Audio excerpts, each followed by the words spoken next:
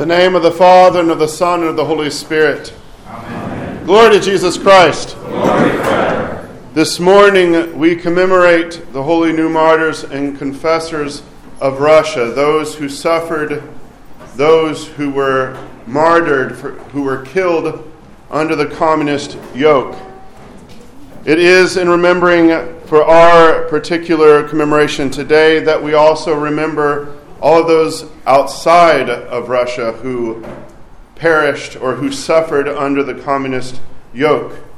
From Albania to Bulgaria, Serbia, Romania, throughout Eastern Europe, up into the Baltics, there was much suffering, as if a plague had been unleashed, a kind of craziness, an ideological fervor, a revolutionary fervor, that this morning I would like for us to hear about the story of St. Vladimir, who was the Metropolitan of Kiev, who was killed by the Bolsheviks. Once the Bolshevik Revolution came to Kiev on January 23 in 1918, the soldiers first broke into the churches, where they took the monks out into the courtyard, stripped them, and beat them. It was just a few days later that a drunken group of soldiers and a sailor came looking for Metropolitan Vladimir. There's two aspects to this. There was the revolutionary fervor and anti-Christian sentiment, but there was also just sheer greed. They thought he had money. I mean, look at what he wears when he goes to church, right? He has all this gold stuff on. You go into the church, especially the Kiev Lavra, you're talking about churches with lots of incredibly beautiful, expensive things. Years of the faithful and their tears put into to honor the saints and God. They broke into the bedroom of the 70-year-old Hierarch, where they tortured him. They took the chain of his cross and they choked him. And all they were looking for was money.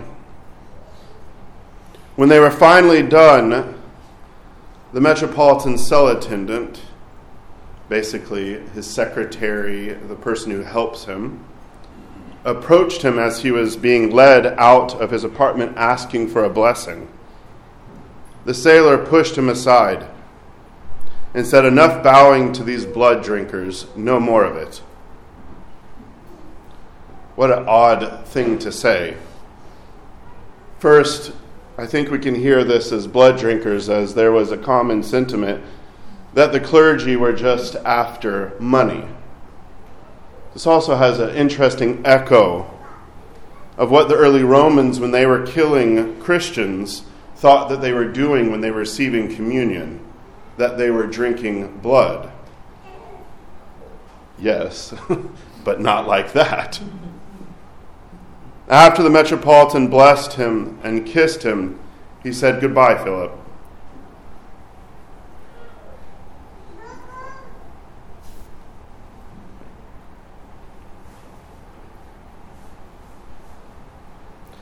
And he walked calmly with his executioners.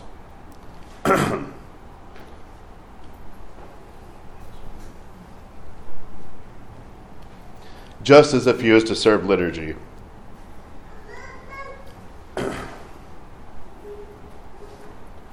He was driven from the monastery to the place of execution, and he asked them, "Is this where you intend to shoot me?" And they said, "Why not?" After praying for a short time and asking forgiveness for his sins, he blessed them, saying, "May God forgive you." Then he was shot.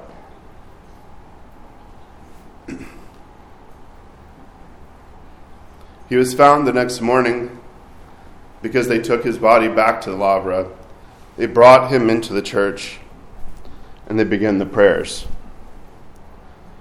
When they heard of this in Moscow, the all-Russian church council was gathered, where Metropolitan Vladimir had been very well known. If you're the Metropolitan of Kiev, you're very well known in the church.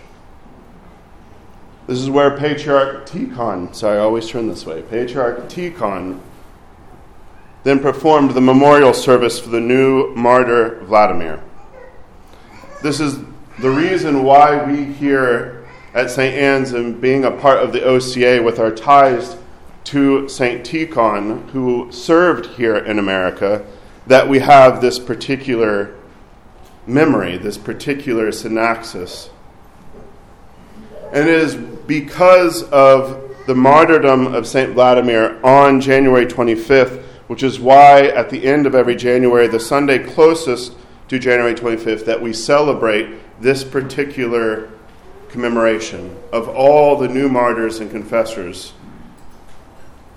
Because the story of St. Vladimir, the one who is able to pray for his executioners, to bless them and to forgive them and ask for God's forgiveness of them, was not a man of means. I think they got 100 rubles is what I read out of this, 50, 70 bucks.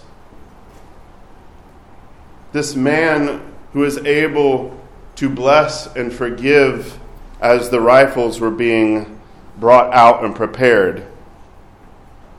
This was a man who had been a widower, who had lost not only his wife and child, but had spent his entire priesthood and then his work in the episcopacy working for the poor, for those who struggle with alcohol, for those who had left the faith. He had poured himself out for the faithful. And all it took was delusion, greed to snuff his light out. The gospel that is appointed for this particular commemoration is one of our Lord's, we say, apocalyptic, where he talks about nations rising against nations, earthquakes, all of the things from the Old Testament, from the prophets, that signify great, incredible suffering and upheaval. Where he foretells to those who heard him at that time, and for us who hear him today, as we remember the new martyrs' confessors who also heard this, that there are times when there is persecution. There's times where we are brought before, as our Lord says, the kings and rulers for the sake of Christ. That it will become an opportunity for testimony. For the word martyr means witness, that St. Vladimir was able to witness to the truth of Christ, to be able to forgive as he stared death in the face.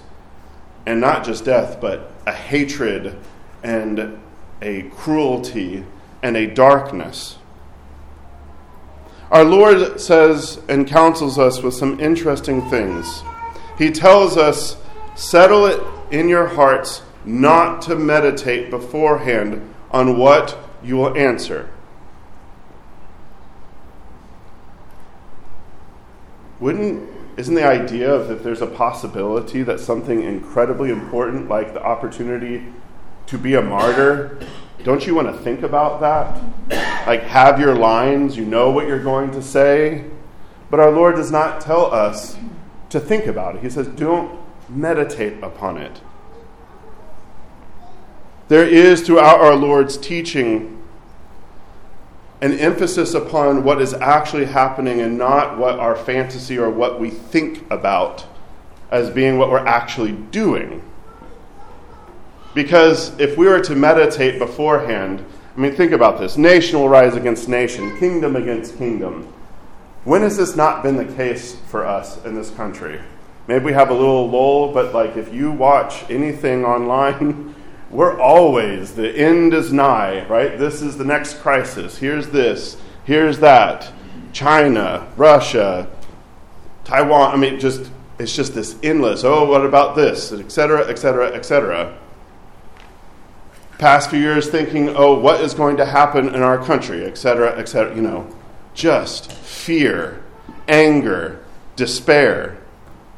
Does our Lord, in the midst of this temptation to despair and temptation, maybe not temptation to be overwhelmed, but just feeling completely underwater, wouldn't you think that our Lord would say, meditate upon what might happen at the end, how you might go?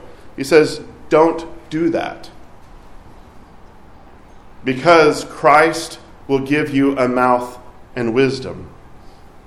St. Vladimir did not know that his time would end in the evening of January 25th. What St. Vladimir knew is that he needed to have faith in Christ, which is why he would serve the poor, which is why he would help, which is why he would pour himself out, which is why he would be able, when the rifles were brought before him, to be able to bless them, episcopal blessing, and say, may God forgive you. For if we are thinking about some thing in the future, or we just become overwhelmed with despair, our Lord is telling us to live in our faith now. To live, not live in the moment, as you might hear advertised, but to live in Christ now. Not in some future time, not in some other place, as if you are the star of your own little movie. That's our temptation today. Or selfie or reel or Instagram story or whatever it would be today instead of a movie. Because faith is something that is lived day to day, moment to moment, and needs growth.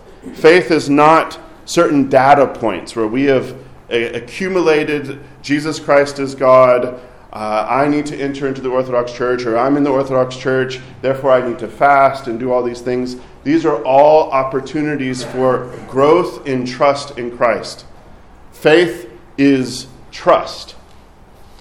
How do you grow in trust? It's not the accumulation of more data. It can be helpful, but that is getting to know someone. I might say I trust information, but that's not like I know information. To trust God is to have to grow in faith, to grow in suffering. This is an ancient idea. You can find it in Plato, and I think it's throughout Scripture as well, that it is through suffering. This is one saying of a particular scholar that I think applies here. Knowledge makes a slow and bloody entrance. If you're going to actually know something, it requires suffering to love and to trust, because this tests the trust. This is why faith is necessary for growth in hope and growth in love. If we do not have faith and trust in Christ, what hope do we have? And if we do not have hope and we do not trust Christ, how can we actually love to the point of someone like St. Vladimir to ask, bless, and forgive the persecutor? Our Lord tells us that He will give us the mouth and the wisdom that we need. This is not an instance of we are just going to wait and then, just wing it, right? Like at the end, that's what He's saying. Don't worry, I'll just inspire you with words. What I think our Lord is actually telling us is if you are faithful day in, day out, you will know what to say. Because it's not new. You are ready as much as you are faithful.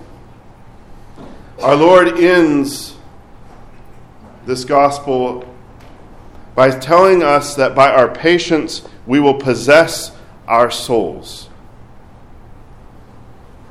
To let this sink in a little bit, by patience we will possess our souls.